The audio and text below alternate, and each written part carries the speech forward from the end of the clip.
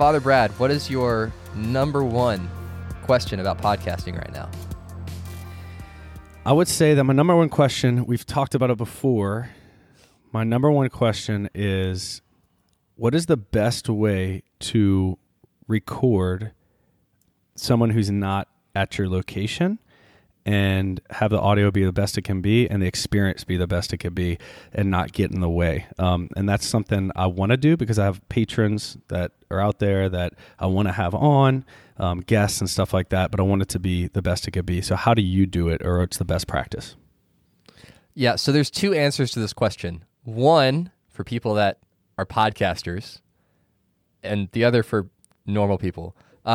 Because like when I do this show, when I interview people that have microphones and understand their way around audio editing software, it's a totally different answer. Because you're right, you don't want the tech to get in the way of actually being able to do the interview or be able to put the podcast together, right?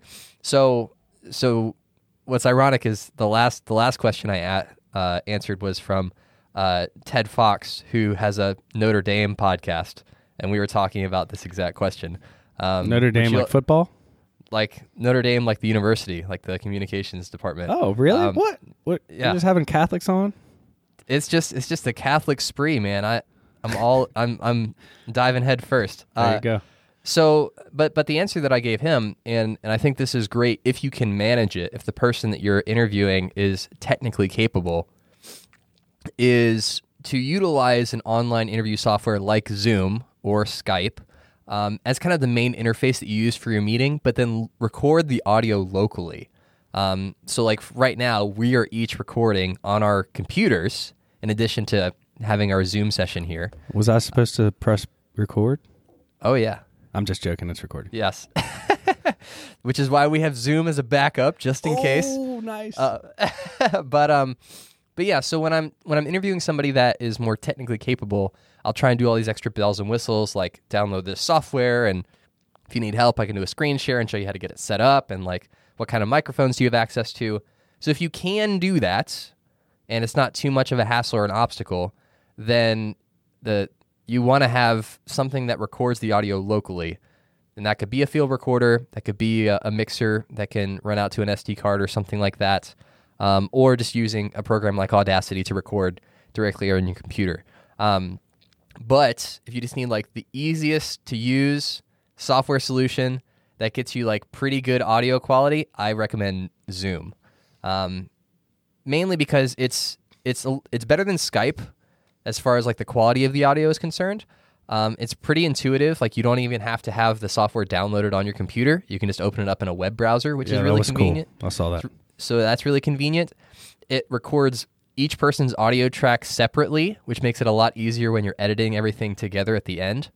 And it's just like click this link and you're in. Like there's no bells and whistles. You don't have to be an audio engineer to figure it out. And so when you're having on guests that don't know what they're doing, it's very easy to say, click this button, and you can see them. There's a video component, so it feels like you're in the same room, even though you're not. And so I like Zoom for those reasons. There are other audio, software solutions. Squadcast is one that's relatively new that I'm keeping my eye on.